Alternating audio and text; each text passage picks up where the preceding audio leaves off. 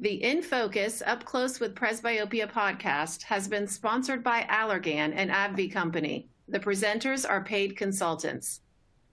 Hello, everyone. This is April Jasper. Glad to be back with you again. I am Chief Optometric Editor of Optometric Management Magazine, and we're so glad you're joining us for this episode of the In Focus Up Close with Presbyopia podcast series. Today, I'm excited to introduce to you Dr. Mile Brujic, a friend of mine, author, lecturer, and partner of Premier Vision Group in Northwest Ohio. But really, I'd like him to tell you a little bit about himself. So, Dr. Brujic, welcome. Thank you, Dr. Jasper. I appreciate the opportunity to be on here. As you said, I'm a partner of a 4-location practice in Northwest Ohio. And really, we practice to the extent and the scope of our practice abilities. We work not only with other optometrists within the community, but also ophthalmology as well, too. And we're always looking for new, creative, innovative, effective ways to care for patients. And presbyopia is one of those topics that are very timely at this point. Absolutely. So we've been talking about presbyopia a lot in this series. It's been amazing, the things we've learned, the things we've been really discussing that really we haven't spent much time talking about before. But one thing, Mile, we haven't really talked about much is how we as doctors think about presbyopia differently, depending on whether or not our patients are emmetropes, hyperopes, myopes, and even whether or not they have astigmatism. So let's get started by really talking about that. How is presbyopia different for people with different refractive error? Well, it's interesting, April. If you were to ask me, like, how do you categorize that with respect to refractive error, I would have put those in those same 4 buckets. You know, the emmetrope is really that individual who oftentimes has no clue what's happening to their eyes. They've never required any type of refractive correction, and they're almost at times caught off guard. Some of them may know a friend or two that requires reading glasses, but this is kind of their first reminder of what's happening with something that unfortunately will affect everybody. So they're oftentimes the most difficult to really work with because they have this inherent difficulty grasping it. And they're difficult to fit with contacts, glasses, any of the options, because they're not used to ever placing anything on the eyes. They're not used to ever wearing anything on the face with respect to glasses. Myopes and hyperopes, they differ tremendously as well, too. I actually would even categorize hyperopes as these higher hyperopes or these mild to moderate hyperopes that manifest as latent hyperopia, sometimes in their late 30s, early 40s. And their first symptom is up close, but we know that they can actually manifest some distance prescription.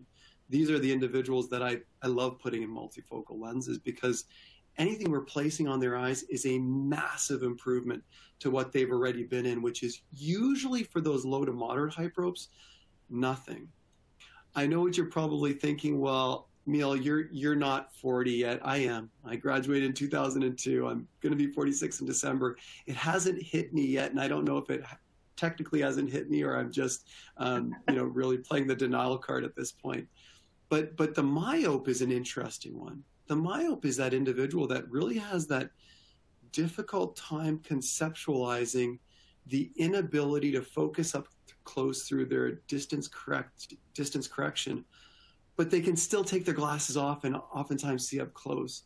So this is kind of a really challenging group of individuals. They have that real difficult time conceptualizing this. Those early 40-year-olds that are interested in refractive correction, for example, or some type of surgery, we really have to do a lot of hand-holding with these individuals so that they know what the ramifications just inherently are going to be over the next 1, 5, 10 years with their up-close vision. And the astigmatism patient is also kind of an interesting one. Astigmatism individuals, they don't think they're eligible for contacts.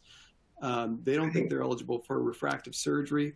Again, these are these kind of traditional thoughts that someone planted in these toric patients' minds, when in actuality, they can be fit with, and all of those are potential options for them.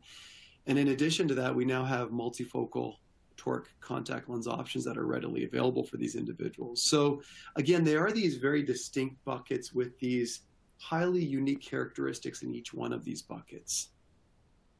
And, you know, when we start thinking about presbyopia treatment options, I think this is important to really categorize it this way and think about them, like you said, in different buckets, because there's a different conversation to be had. And if you could see us smiling, you'd see that you can't help but smile when you think about those myopes that you're trying to explain presbyopia to, and they just don't get it. So I'm going to just let Mile talk about that. How do you explain presbyopia to each group of patients?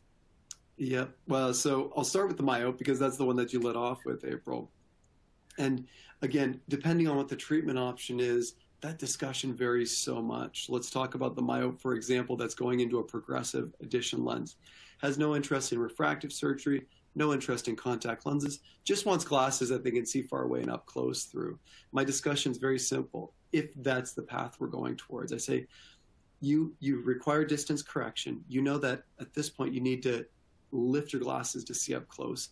I can provide you near vision through the bottom of your glasses that will help you see up close.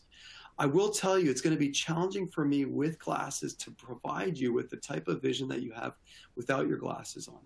I'll give you the ability to see things up close, but remember that it'll be a little bit of work. So what you may still want to do is take your glasses off for long periods of up close work or up close vision. But when you need to glance down, when you need to see things up close, you'll have the ability to do that.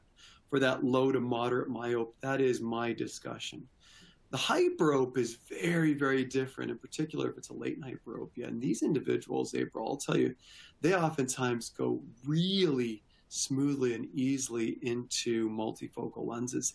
The only caveat with them is it's difficult for them to handle those lenses when they're looking up close without any type of glasses. So they'll always need something in addition to that. I'll share with you that the astigmatism patient, whenever we provide them with options, for them it always seems like it's the first time they're hearing about them. I remember sharing with a toric patient the first time we had really kind of easy access to astigmatism presbyopic lenses. I shared with them that they are a candidate for lenses, and the look on their face was shocking because they're just not used to hearing that. They're always used to being denied options. Yeah. I'll tell you, April, too, the one that excites me the most is this new class or category of treatments for these individuals, which is pharmaceutical therapies, which I think is going to change the game and open up the discussion and even evolve it more so than where it is right now. Yep. How about those emmetropes?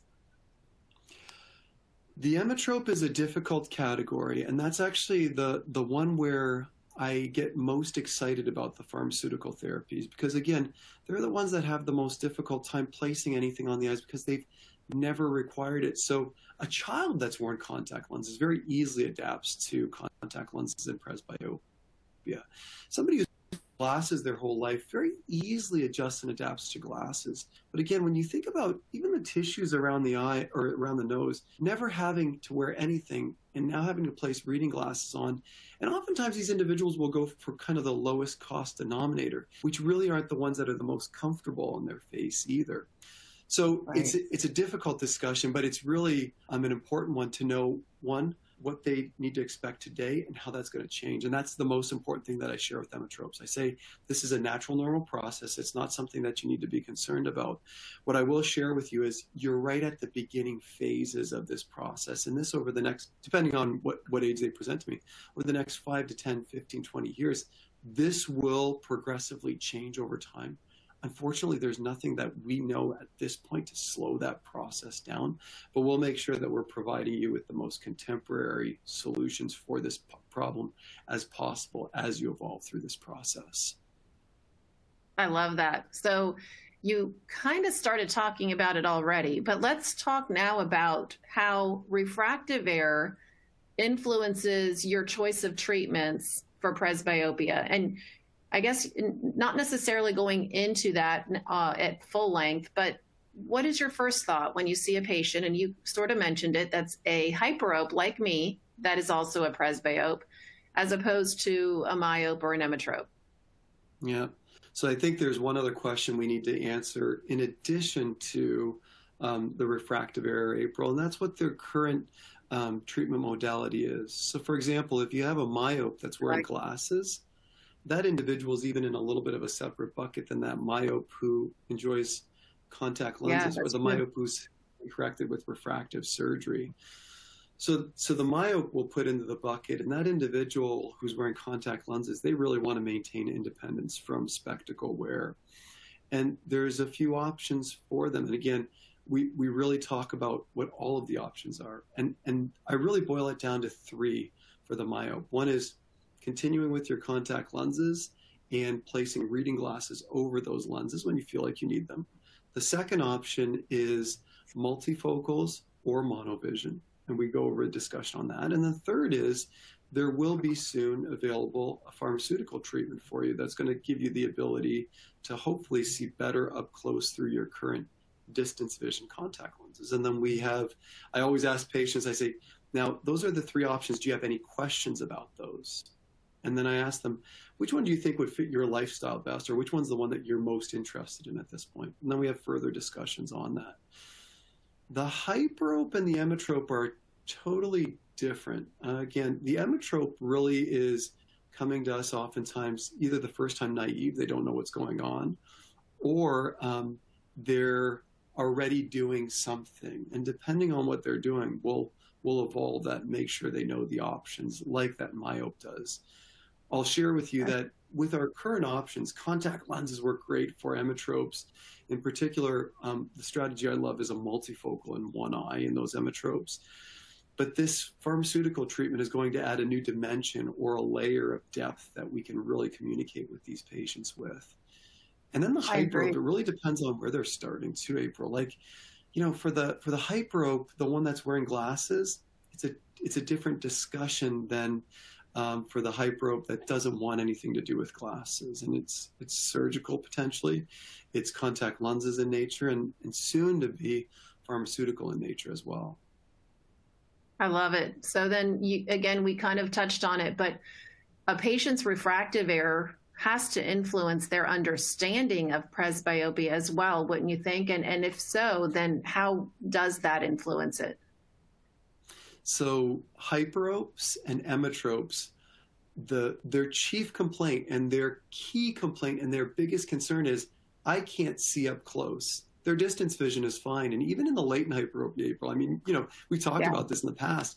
It's sometimes surprising what these people come in with vision-wise in the distance, and they really have no complaints. So their chief complaint is, make me better up close. That's the number one thing they want. Improving their distance vision is just the icing on the cake for that latent hyperope. For the myope, it's really an important understanding to take things slowly, step by step with them, because the non-optometrist myope, the lay person in the chair, really has a difficult time with understanding why can they take their glasses off and see up close, but not see up close anymore through their glasses. So every option that we provide them, the challenge with them is that I always lay the honesty cards on the table. I share with them, whatever I do to help you with your up close vision, I'm going to have a difficult time replicating what your vision's like when your glasses or contact lenses are off. That's going to be the best. What my goal is to get you closer to that when you have your glasses or contact lenses on, and here's how we have the ability to do that. But there is a massive difference in the way that we communicate to those patients because their starting points are so different. Absolutely. So here's a question for you, Dr. Brujik. When considering each of those refractive groups, where would you say the biggest unmet need is today? And those that are listening, they might have an idea of what you would say your answer is, but why don't you tell us, what do you think that biggest unmet need is today?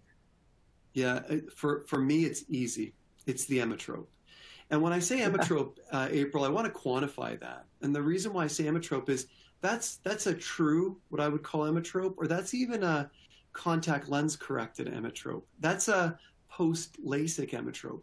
These individuals that are walking around now without any refractive correction, whether that be they've always been an emmetrope their whole life, whether that is they're wearing contact lenses to correct their distance vision and now are experiencing presbyopia, or they've had some type of refractive surgery that's kind of made them an emmetrope. That is a huge unmet need, and I think massive opportunity for us in eye care. I love it. So, Mile, anything that I left out in this conversation about refractive error and how knowing the difference can improve your presbyopes treatment going forward. Anything that we didn't talk about that you'd like to bring up? Well, I think this is such a good discussion, April, for a few reasons. One, I think it highlights some of the similarities yet distinct differences that exist between the different categories of refractive errors. But more importantly, I think it's so important for us as kind of primary eye care providers on the ground floor to make sure that we're discussing the options with patients, because if we're not, they're getting that information from other places and they want to get that information from trusted sources. So again, I lay out those options for them, make sure I understand what their questions are about those options, and then we discuss and figure out what might be that best option for that patient. So those are really kind of the big takeaways from this discussion. And April, just as always, a pleasure communicating with you on this topic, and just really thank you for having me on the program. Thank you so much, Mile. It's been a pleasure speaking with you today. And thank you so much to our guests and our audience for listening. We appreciate you being a part of this, and we hope you'll tune back in for future episodes of the In Focus Up Close with Presbyopia podcast series.